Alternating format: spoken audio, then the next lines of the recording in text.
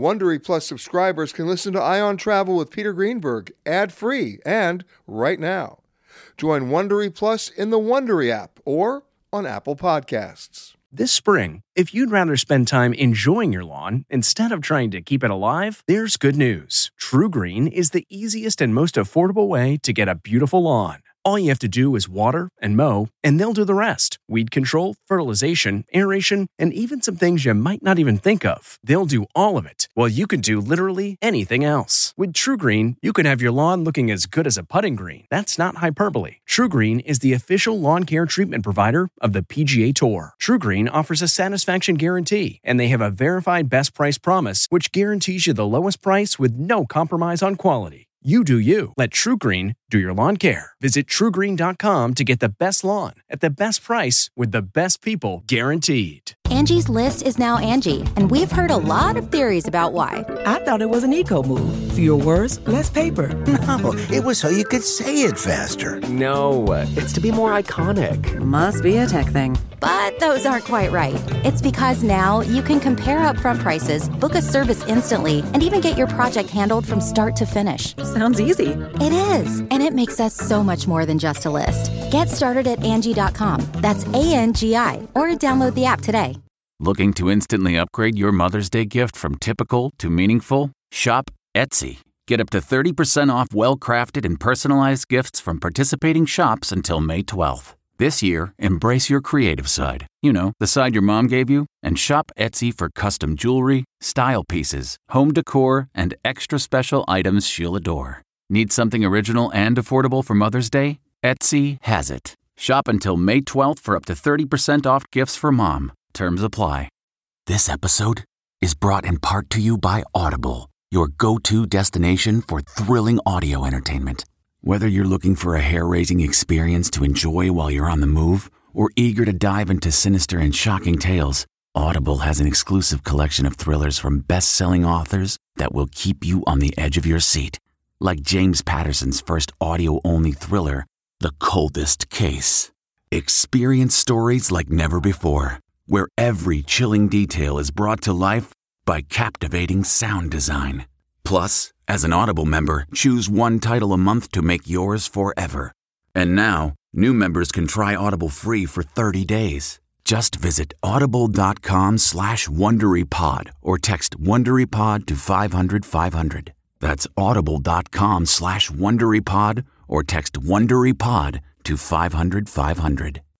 Rakuten's Big Give Week is back with 15% cash back. It's a festival of savings at hundreds of stores, including Doc Martens, Ninja Kitchen, and Hotels.com. Prep for summer and save big on beauty, travel, electronics, and more. It's one of Rakuten's biggest cash back events, and it's on May 6th through May 13th. Join today for free and get an extra 10% cash back boost. Go to Rakuten.com or download the Rakuten app today. That's RAKUTEN. Shoppers get it. This episode of Travel Today with Peter Greenberg is brought to you by Audible.com, a leading provider of spoken audio information and entertainment. Listen to audiobooks whenever and wherever you want. Sign up today at www.audiblepodcast.com/travel today to get a free audiobook and 30-day trial. It's time for Peter Greenberg Worldwide with America's #1 travel news journalist.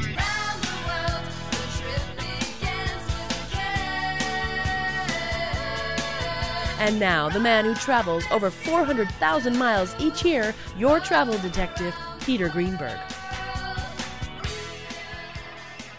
Hi, everybody. Peter Greenberg here, and welcome to the podcast that's done from a different location around the world every single week. One day Canada, the next day Thailand, then New York, London. You just never know. This week we come to you from Kampala in Uganda. You know, what's amazing to me about Uganda, first of all, people don't understand the topography, they don't understand the size, they don't understand the options. 25% of this country is covered by water. And of course, I think you may have heard about Lake Victoria, but you also have the Nile. You also have some Class 5 river rapids to play with. I've had a chance of going down the Omo in Ethiopia, and let me tell you, that's one wild ride, but there's some pretty wild rides here in Uganda as well. And joining me now, someone who knows a little bit about that, one of the great tour operators out here, Amos Lakesa. How are you, man? Thank you, Peter. Now, you and I saw each other a couple of years ago in Las Vegas at the World Travel and Tourism Congress. Absolutely, we had a good chat. And you said, you got to come back to Uganda. I said, I'm coming. Absolutely, it's good to see you here. And I'm here. Yeah. Most Americans don't understand what there really is here. Of course, yeah. But in terms of your wildlife offerings, in terms of your adventure offerings, in terms of just an overall experience, I mean, it's one thing to be on the manicured grounds of a lovely resort like we're at right now. Yeah. But not far from here, we are roughing it, aren't we? Oh, yeah. Tell me what's going on out there. No, I think Uganda is it's called Africa compressed. If you look at the whole of Africa, Uganda has got almost everything that the rest of Africa has got. Very great stuff, like the greatest weather in the world. And we have an average of 28 degrees centigrade throughout the year. And the reason is that much as we're close... You're on the equator. Yeah, we're on the equator. We're crossed by the equator, but the lowest point in Uganda is 622 meters high. So it gives us about 1,000 feet. Absolutely. The only country that comes close in terms of great weather is Ecuador, a bit of Western Kenya, and Eastern Congo. Those are the only places in the world that come close to the quality of weather that this country has got. And we've got 53.9% of the world population of the mountain gorillas that many people would love to see. We've got over 5,000 individual chimpanzees in many forests in this country. We've got more inland water bodies and lakes compared to any country in the African continent, yes, including the Nile, including Lake Victoria, many of these places. We've got so many mountains, the third, fourth, fifth highest mountains. For those that love hiking, there's no better place. In fact, National Geographic just did a survey on the top 13 hiking places in the world, and there was only one in Africa, and that was the Rwenzori. It's just that we have not marketed it well, but Peter, we're going to market it. Well, people don't have that, they don't see the visibility, you know. There's another country in Africa that most people can't even point to on the map, and they can't point to Uganda on the map either, by the way. Yeah. They might be able to point to Kenya. Most people don't even know that Egypt is in Africa. I mean, we have issues here, and that's Gabon. They have unbelievable wildlife in Gabon. Absolutely. And nobody knows. It's true. Right? Absolutely. But here, you've been able to, over the last years, put it in a manageable sense, right? Yeah. I mean, it's accessible. Yeah. You've been able to preserve it. Yeah. You've got some national parks here with some serious effects on poaching. Absolutely. You know, that you really efforts there to stop it. You are doing that, yes. We're trying to fight harder. What's the biggest challenge that you have? I think our biggest challenge is people finding alternative livelihood from these protected areas, because you know that the biggest custodian of any protected area is the person that neighbors it. Now, if you look at places where we have forest, you have people harvesting trees for a number of reasons. One is charcoal, two for timber, three for different firewood. That's what they're doing. Now, because of that and the traditional way of earning, we as private businessmen like myself or the government, what we have to see is give them alternative livelihoods out of these places by doing tourism. Otherwise, you'll lose it. Absolutely. Is it true? I heard this. I haven't been able to verify it. Maybe you could tell me this. Is there a law in Uganda that says if you cut down a tree, you have to plant 3? Yes, just it's not been effective. I think sometimes. But it's an interesting law. Yeah. Is it enforceable? It could be enforceable if the authorities, of course, took it up. But I think it's something that I think as private sector we must take on with government and say, you know what? Where we've reached, this law must be enforced, because there are practical countries like Rwanda where things are working in terms of enforcing of the law, and I think we can in this country. Yeah, because the way I look at it, it's a no-brainer. Yeah. Because if you want to preserve the environment, there's a cause and effect relationship you can see immediately. Absolutely. That if you cut down a tree and don't replace them, you don't have a forest anymore. Absolutely. I mean, duh, right? Absolutely. So we have to do that, right? We have to do that. We have no choice. What are the other challenges? Of course, the other challenge we've had is our history. If you look at Uganda, Uganda was the #1 tourism destination in Eastern Central Africa until 1971. When Idi Amin took over power, of course, we had lots of challenges over maybe a period of 20 years from 1971. And that killed the tourism hype that we had many years ago.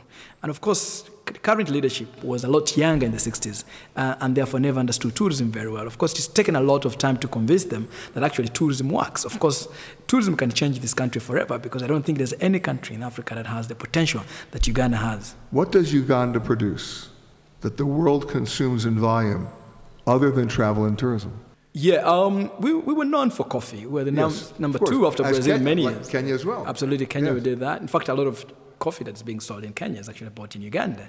I hope someone doesn't hear that. The tea, we got some of the best qualities of tea. But still, you need, for the GDP, you need that travel and tourism. Absolutely, but tourism has prove that without any investment, it's brought in $1.4 billion minus investment, which means if we invested, tourism can bring in $10 billion, even $20 billion.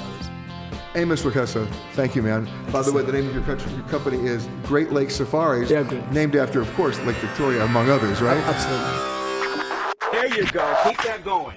This is Flight 372 on SWA. The flight attendants on board serving you today. Teresa in the middle, David in the back. My name is David, and I'm here to tell you that shortly after takeoff, first things first, there's soft drinks and coffee to quench your thirst. But if you want another kind of drink, then just holler. Alcoholic beverages will be $4. If a Monster energy drink is your plan, that'll be $3, and you get the whole can. We won't take your cash, you gotta pay with plastic. If you have a coupon, then that's let me ask you this. A lot of people talk about destination weddings.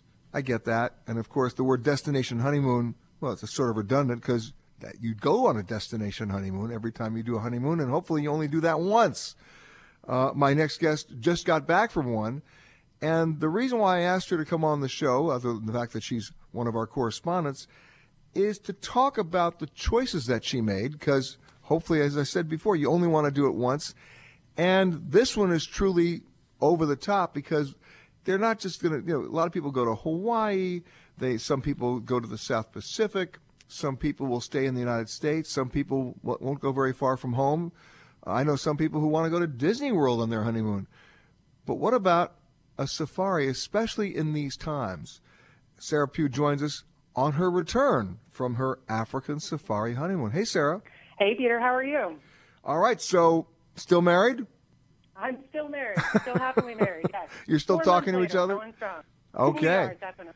Why did you pick an African honeymoon? And the reason why I'm suggesting that is, or even asking that question, is because so many people, the residual fear of three things: an unknown destination, lack of control issues, or, of course, the medical fears of Ebola. Yet you went, you came back, you're not frothing at the mouth, you're not glowing in the dark. You had a great time. Yeah, absolutely. It was a conscious decision. We spent months really thinking through what was the right opportunity for us. And, I think a lot of couples, when they go through that planning of their wedding, so many details that they have to go through. And the thought of actually planning an African safari after getting through your wedding, the last thing that you want to do is hop on a plane, go some 28 hours away, go sun up to sundown, traveling from here to there. Most couples, I think, really want to take that time to have a relaxing Mai Tai by the pool or beachside somewhere and really just enjoy and reflect on being married. But, for my husband and I, it was something different. We wanted this exploration. We wanted a chance to really experience something new together and have some life moments that would bring us closer together, create that bond that would last us an absolute lifetime. And certainly an African safari didn't let us down. And that's one of the reasons why I asked if you were still talking to each other, because, I've always said, and this has nothing to do with a honeymoon, it has something to do just with real life, that if you really want to find out if you want to be with somebody, just travel with them. That's very true. And we certainly did. We learned a lot about each other. And I think that, we talked about this while we were traveling. You take yourself wherever you go. You bring beyond your bags and your toiletries, you also bring a lot of your preconceived notions, your experiences, all these things together. And they make you a different person while you're traveling. And I learned so much about my husband while we were traveling. And I grew to like him even more. I hate that cliche of we fell in love every day over and over again. But, it was true. There were certain things that I didn't know about him that really helped me learn more about him and experience new things together. I would say after 51 hours of getting on our way back home, we may have had a little bit of quiet time in the cab on the way home, but that's to be, no matter where you go, that's going to happen. No, listen, anytime you travel, you're going to be challenged. And I'll go beyond that. You're going to be tested because it's a question of how you adjust to when things don't go according to plan and how you basically survive those adjustments.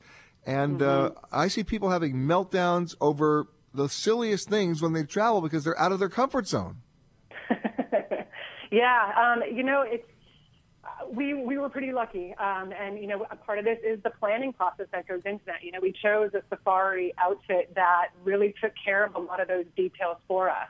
Mikado Safaris was our company that we went with, and all of those details were really thought through. It was we didn't really have to lift a finger going anywhere, and when something we got absolutely rained on while we were in Zanzibar, that's something we wouldn't experience, but yet the crew turned around, put together a wonderful private dinner for us that just really, we kind of laughed about those things that don't go well. Those are those experiences that really bring you closer together as a couple, and you laugh about those things in the end.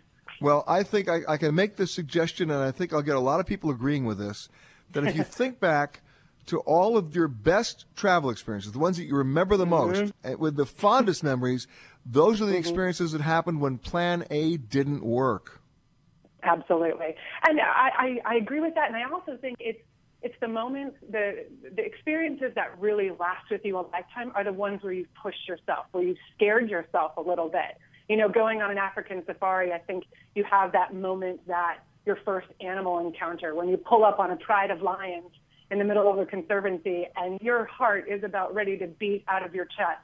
But as soon as you break that barrier and you get over that fear, the overwhelming experience that comes after that, you have to embrace it and you have to go with it. It's those things that you push yourself to continue to do and that you never would imagine that just creates a longer experience for you. We've been talking with Sarah Pugh, our correspondent, back from her African safari honeymoon. But stay with us, Sarah, because there's another aspect to this, and that is how you give back on the road, how you actually become a responsible traveler. Back with more of Peter Greenberg Worldwide when we return right after this. Hello and welcome to Alaska Flight 438. We'd like to tell you now about some important safety features of this aircraft. The most important safety feature we have aboard this plane is the flight attendants. Please look at one now.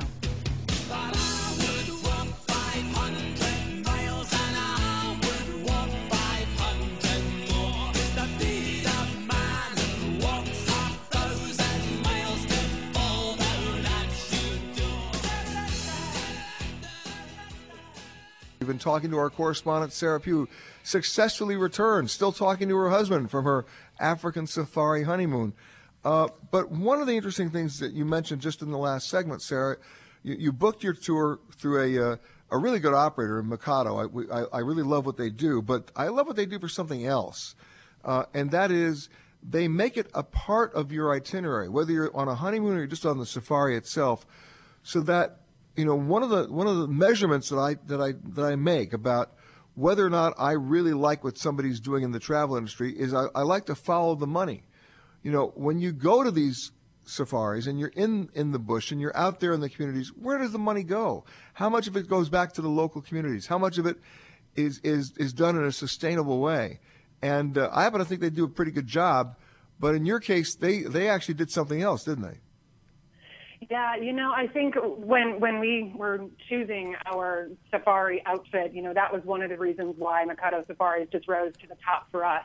And I think we knew that going in, that we wanted to have that experience. And I think a lot of honeymooners don't think about that, or vacationers don't think about that. But, that actually brings a whole different element to your vacation together. But with Mikado, with Mikado, they brought us right there to the heart of it. They took us to the Mikuru slum. We went from going in a hot air balloon over the Mara and doing a game drive all the way over to the Mikuru slum, the second largest slum in Nairobi. There's over 750,000 people living there in abject poverty. And it's an experience that it's really difficult to explain. There were sights and smells and surroundings that I will never be able to get over. And I think what Mikado has done is they've taken a narrow focus.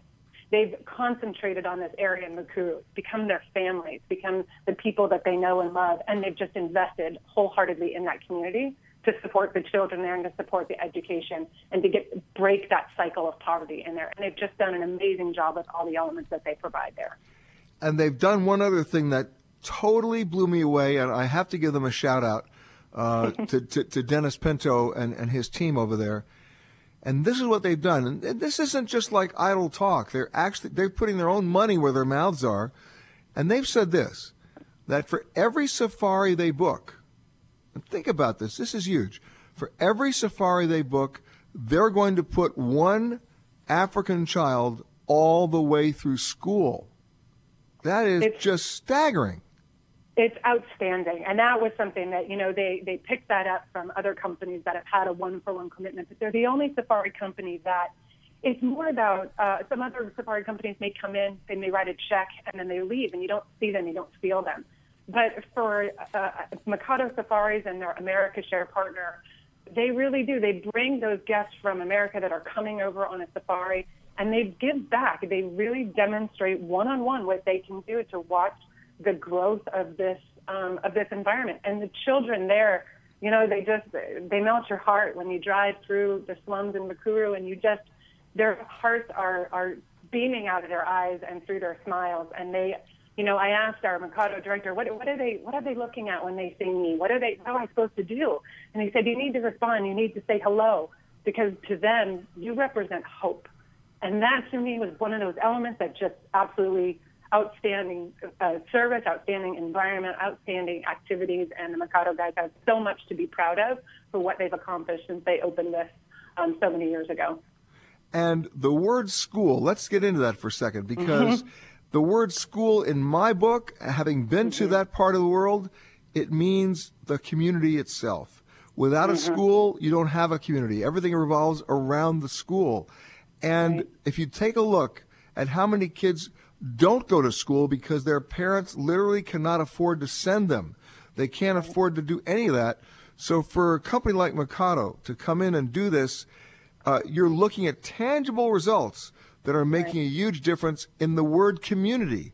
And for me, that it's not about, as you said, Sarah, it's not about writing a check.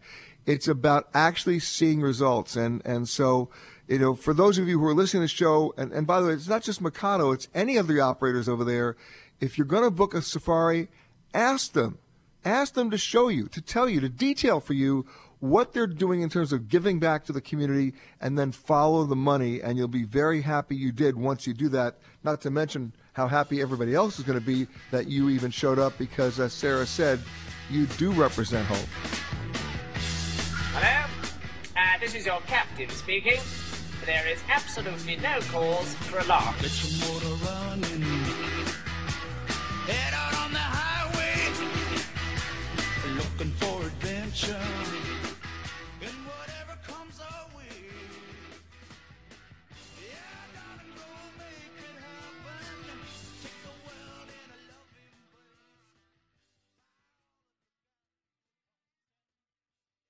This segment of Travel Today with Peter Greenberg is brought to you by Bermuda. So much more. Visit gotobermuda.com to experience more of Bermuda today. As I do every week at this time, I encourage you to go to our website, petergreenberg.com, for our comprehensive list of all the aid and relief organizations doing all that hard and essential work all around the world, whether it's in Haiti, whether it's in the Philippines, still recovering from the typhoon, to Christchurch, New Zealand, still recovering from another earthquake 2.5 years ago. They do need your help, and you can involve yourself in an up-close and personal way every time you travel, including even in your own backyard. We always like to localize all the volunteerism opportunities, and Uganda is no exception. Volunteer Uganda is an organization that supports schools and communities in the Bwindi region of southwest Uganda. By the way, that's an area that's got a great national park here, but also is really quite undiscovered if you took things in its total perspective. And what they do, they've been working in the area since 2010, working with kids in primary schools. You get to volunteer in any one of 15 schools. You can do it for a day, a week. You can even do it for up to 12 weeks. But the point is, you get to immerse yourself in the culture and work with them in every aspect of their learning. And guess what? While you do so, how about that safari you get to take? Pretty cool stuff in the Queen Elizabeth National Park. So for more information, go to their website, volunteeruganda.org/index, or go right to my website, petergreenberg.com, for the complete and total list. Most of my audience, and I'm saying this to everybody listening to this show right now, I have to bust you. You're geographically ignorant. You don't know where Utah is, how you're going to find Uganda. But the point is, once you get here, there are so many things you don't even know about that you can do here. And one of them is the Ugongo Cultural Center. And joining me now, a man who knows a little bit about that, Jim Tumasimi. How are you, sir? I'm very fine, thank you. How are you? Good. Tell me about the center and tell me how long it's been around and what you do there. It's been around, it opened 4 years ago. Relatively young. Very young, but very old. The location where it is very old. It stands at a place which has the only scientifically proved date of an event that shaped the kingdoms of the Great Lakes region, and where historians were able to determine the genealogies of those kingdoms because of an eclipse that took place in that spot. And from there comes all the other stuff you've been doing. Everything follows from there. Now, I'm one of those people who believes that, you just don't go to a museum and look at stuff. You want to interact. You want to get involved. You want to, touch and feel and do. How interactive are you? Quite interactive in the traditional sense. We are not digitized, where you can press a button and get things come. Oh, good. Then I'll do just fine there then. But if you want to touch a sculpture of a cow, you want to look at a woman and how she's described, the beauty of the traditional people. If you want to see how they used to prepare their food and what they used to dress in, and the people who ruled them and their pictures, and talk to the guides, you like it. When you take a look at the British rule here, which was from like 1900 to 1962, yes. There's a reason why English is the predominant language here, and yet people don't realize there are 33 other languages spoken in Uganda. Even more. No. Yes, as a publisher, in about 2 months' time, we shall deliver books to all schools in this country in 25 languages. Those are the ones that the government has been able to fund. There are others who are going to start clamoring for that same status. Well, what's interesting about that is, you look at the state of Hawaii, for example, and the traditional language of Hawaiian is fast disappearing. Yes. And there's nobody handing it down. There's nobody preserving it. What do you do with 25 languages? How do you make sure you keep them? What is happening now is that if each group has revived its traditional authority, they now have kings. We used to have 4 important kingdoms in Uganda. They later on became 5, but now we have close to 20 kings. It's a country with the largest number of kings. You're the largest number of kings of any country in the world.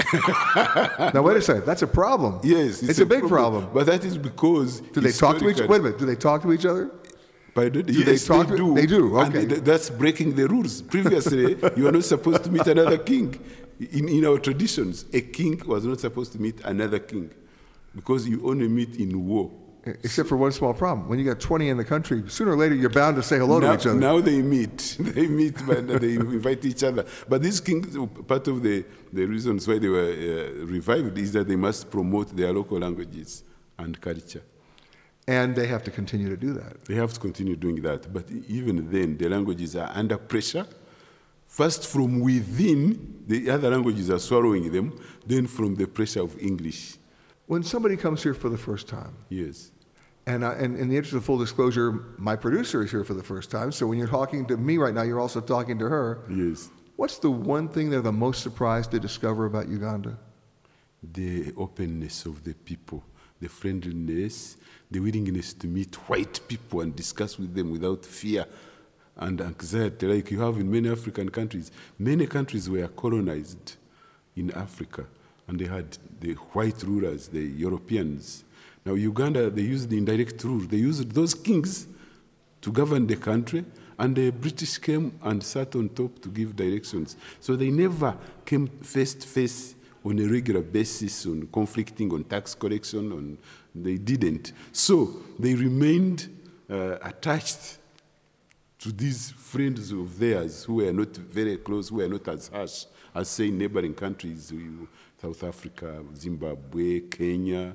So there is that warmth you will experience immediately. So that fight or movement for independence was less of a struggle here? Very much so. And it later on came to haunt us because people didn't know that they had to fight to get their country liberated, in quotes. They thought they just brought some groups, put them together, and formed a government. And shortly after, they were on each other's throat. So much for freedom. Well. It was freedom, and we are still... Freedom to be at each other's throat. Yes. When you think about it. Yeah, the first revolutionary leader we have had is President Museveni, in that he was now liberating Africans from fellow Africans. Well, look at the history there. Yes. You had Obote. Yes. And then you had Idi Amin. Yes. I mean, that's a legacy that's not easy to forget. Not at all. So we were more hostile to each other than we were hostile to Europeans and Americans and, to some extent, Indians. It's Amin who started this racial problem, racial war. But most Ugandans are very happy to work with everybody. Let's go back to Idi Amin for a second, because there's that famous quote that if you don't remember the past, you're doomed to repeat it. Exactly. How much of his history is preserved here for people to realize what really went on during that reign? It is now the Uganda Tourism Board which is trying to erect some form of monument, memory site for him. As a publisher, most of my best-selling titles are on Idi Amin. In terms of looking at him, he's disappeared, long disappeared. People have long forgotten who he is, and because most of his lieutenants are part of the government. Right, but what I'm saying is, if you go to Hiroshima in Japan, it is a requirement of all school children in Japan to visit the monument of the atomic bomb so that they learn from it so that it never happens again. Is there such a thing here in Uganda? No. No. I mean, just destroyed the economy systematically. Most investors left the country, and then he killed people. But so you cannot go back to look for people who and most of his victims disappeared. You never trace their skeletons or their, unlike Obote, who most of his victims are the skeletons and skulls are there in Ruero. But Amin always made his victims disappear. Literally. Throwing them in the lake, throwing them in forests, and they would be mauled by animals. So it's very hard to pin Amin and say, this is Amin. Very, very little. He has very little trace. But Museveni's been in power for quite some time. Close to 30 years. I mean, that is, from in terms of stability and history and legacy, that's unbelievable. That's what? It's unbelievable. Unbelievable. Oh, yes, because he combines, he's the state, he's the government, and he's the leader. Those three, because we lacked all of them. In most cases, if you talk the United States, whether it's Obama or Bush or anybody, the Congress, the Senate, the rules, they are almost the same. And now here, we didn't have anything. Everything was built from scratch because they had been destroyed.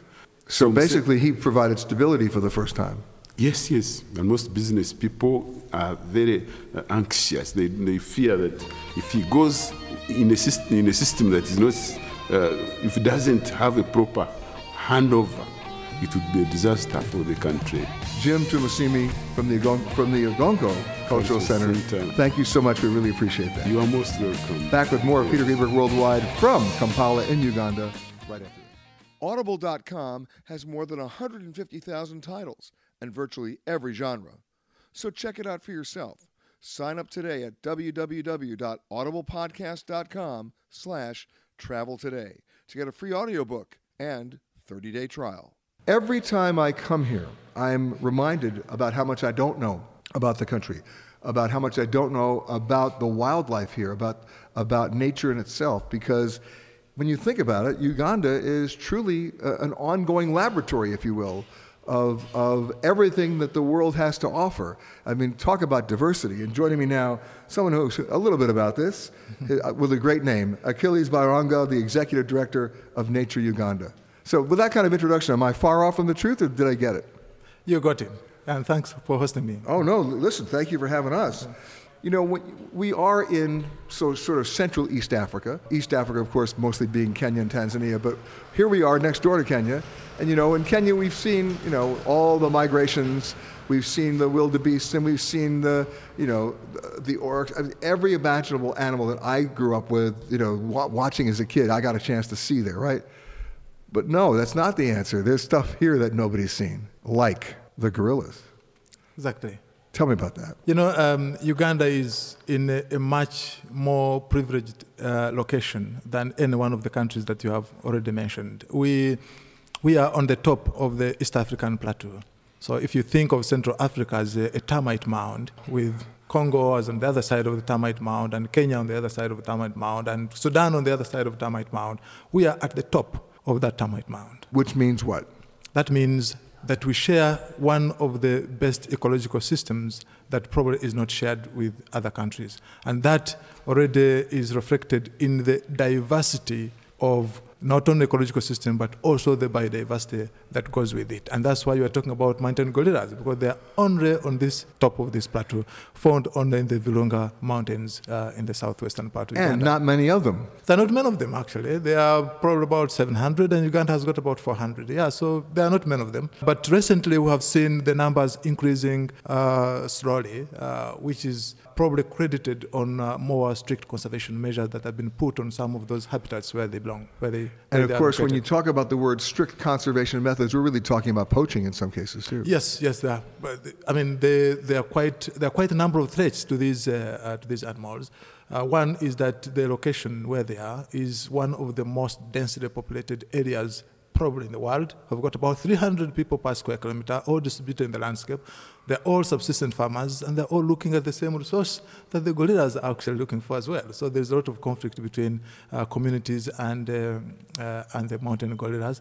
And therefore, the areas where the mountain gorillas were gazetted as national parks, and therefore strict conservation. That's what it means. Yeah. And we're talking, is it the Bulindi? That's Bwindi Impenetrable National Park, right. And then Mugahinga National Park. They're just two adjacent parks.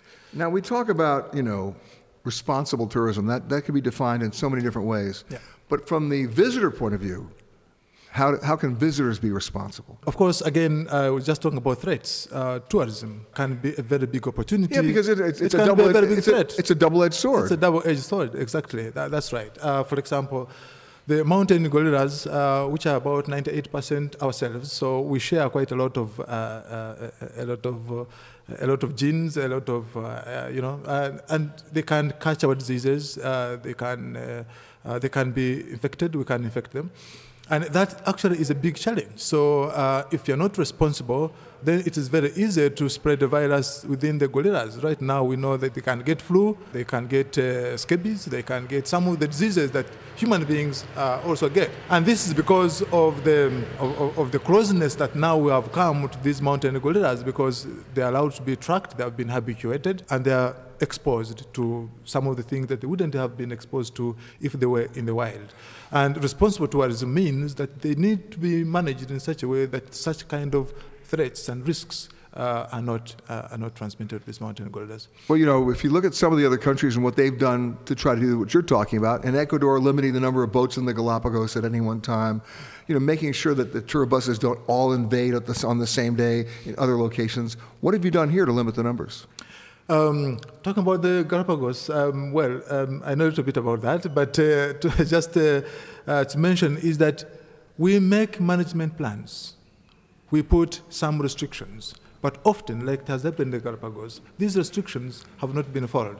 But in Uganda, what we have done is to limit the number of people that can access these animals at a time or in a day. You allow one group of people to go and visit mountain gorillas once a day, so that you can allow them time to go and do their own bit, but also limit the distance at which you can get close to the mountain gorillas. Also, what actually you can do when you get there. For example, you don't take pictures with the flash, because it can excite them when they're wild animals. So you can never know how they're going to react. So you have got to limit on how the interaction between people and gorillas happens when they get there. But the bottom line is you need to go see them. It's unbelievable. Yes. Oh, yeah. And we can do it. Toto, I have a feeling we're not in Kansas anymore.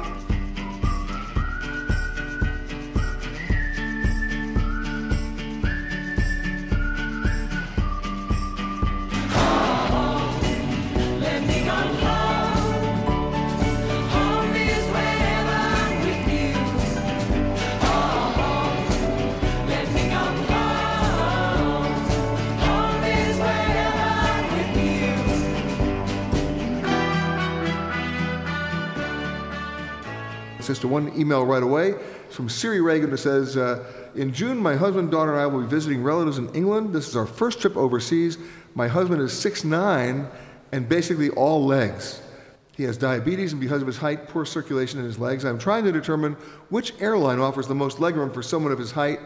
We live in New Orleans, and only a couple of airlines fly to London, but if we have to fly to another city and take a different airline to England for my husband to be comfortable, then that's okay. Well, first of all, anybody who's 6'9", flying in any airline in coach is not going to be comfortable. I'm 6 feet even, and I got to tell you, in many cases, my knees are up against my neck. So at 6'9", he's got to be a contortionist. So bottom line is this. It's not a question of which airline offers the best seats. It's actually which coach seat in the aircraft type that he's flying will be the best for him. And it's not what you think. It's not going to be the bulkhead seat, and it may not be the exit row seat. If it's a 757, and a number of airlines do fly to Europe on 757s, you can check United out of Newark, for example. If you pick 10A or 10F, those are coach seats, your husband will thank you forever. He'll also probably thank me too, because there is no seat 9A and there is no seat 9F, and therefore you're on a window seat with nobody in front of you. You have just total legroom because it's by the exit door. There are other seats on other aircraft types. If you go to our website, petergreenberg.com, we've got them broken out by aircraft type and by coach seat. Remember, it's not the bulkhead seat we're talking about. It's not the exit row. That's what everybody else goes for. These are seats based on the configuration of the plane that are particularly well suited for people who are tall because there's nobody sitting in front of you. It's really as simple as that. But you're not going to be able to do that from New Orleans. You're going to have to take another flight to an international gateway city like Newark or Atlanta or JFK to make that happen. Okay? My next guest knows a little bit about this resort. For the last 13 years, he's been the executive chef here. His name is Ali Matano. How are you, sir? Fine, sir. From Kenya? I'm from Kenya, Mombasa. From Mombasa? Yeah. When I go to Amsterdam and I talk about Dutch cuisine, people laugh at me. They say, there's no such thing as Dutch cuisine. But there is such a thing as Ugandan cuisine. Yeah. Tell me what it is. What makes something Ugandan? Uganda, we have fresh vegetables, fresh fruits. We use steaming and roasting. We don't use mostly we look our guests on the gluten-free. And most of food we do in steaming, in banana leaves. So it's in banana leaves? Yeah, you cook the food in banana leaves so that it can get natural steam from the stove, charcoal stove or gas stove. So a charcoal stove is the old school. That's the old way to do it. Old school. So is banana leaves too. Banana leaves too, to get the flavor, natural flavor from the food. It's not that we are looking the English food, so we have to do our own modern food, convert it to our African food. Is it much more of a slow cooking? Yeah, slow cooking. It is slow cooking, steaming. So you get all the flavor in the food, is not nutrients which is going out. Important. Yeah. Now, in the United States, of course, everybody's talking about farm to table, how they source their food. But in Uganda, you've been doing that for years. You've always sourced locally. We have different type of food. Sometimes we do this English food, but not English food. Yeah, we convert the Dutch food, but we convert in our local way. Exactly, yeah. But the point is, whatever the ingredients are, you're still cooking the Ugandan way. Yeah, all the 90% of the ingredients that come from Uganda. They are grown from here. What about the fish? Fish, we have the lake. And what's coming out of the lake? Perch? We have Nile perch. We have tilapia, catfish, with crayfish. Crayfish? Crayfish, yeah. Crayfish we get from their local. And are you blackening it? Are you cooking it in a different way? Okay, we have so many different ways of cooking. Smoking, because we can dry it by smoking. We can dry it by salt. And then another one, we cook it in fresh way. So you can grill it. In our charcoal grill, you get it when it has the charcoal flavor nicely. Fresh fish, you grill on no much oil, just salt, natural oil from the fish. So you're not throwing a lot of olive oil on it? You're not throwing a lot of butter? We avoid much about butter because we need you to get the natural of the taste. Yeah. Not only that, you've been doing that for hundreds of years. I've done not 100 years. Not you, but I mean the Ugandans have. I'm not doing that for 100 years. Not you, but the Ugandans have. Yeah. But we converted so that we can sell the product outside. Everyone is proud for what is coming from his motherland. Exactly. So what's your signature dish? What's the one thing on your menu that you can't get anywhere else? My signature dish you cannot get anywhere else is tilapia fillet. roasted nicely, and then some grilled zucchini. That is baby marrow. Wow. Yeah, with mango. That local mango we get, and we make a sauce with it like a coulis. That is mango champagne sauce with lemon flavor. It's tilapia with mango champagne sauce? Yes.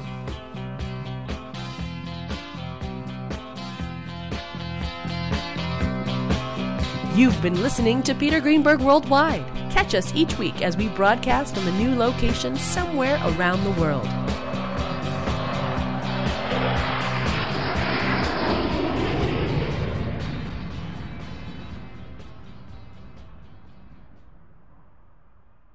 If you like Ion Travel with Peter Greenberg, you can listen early and ad-free right now by joining Wondery Plus in the Wondery app or on Apple Podcasts.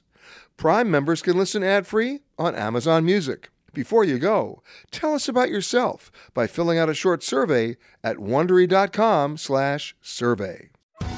Survivor 46 is here, and so is On Fire, the only official Survivor podcast, and we have a twist this season.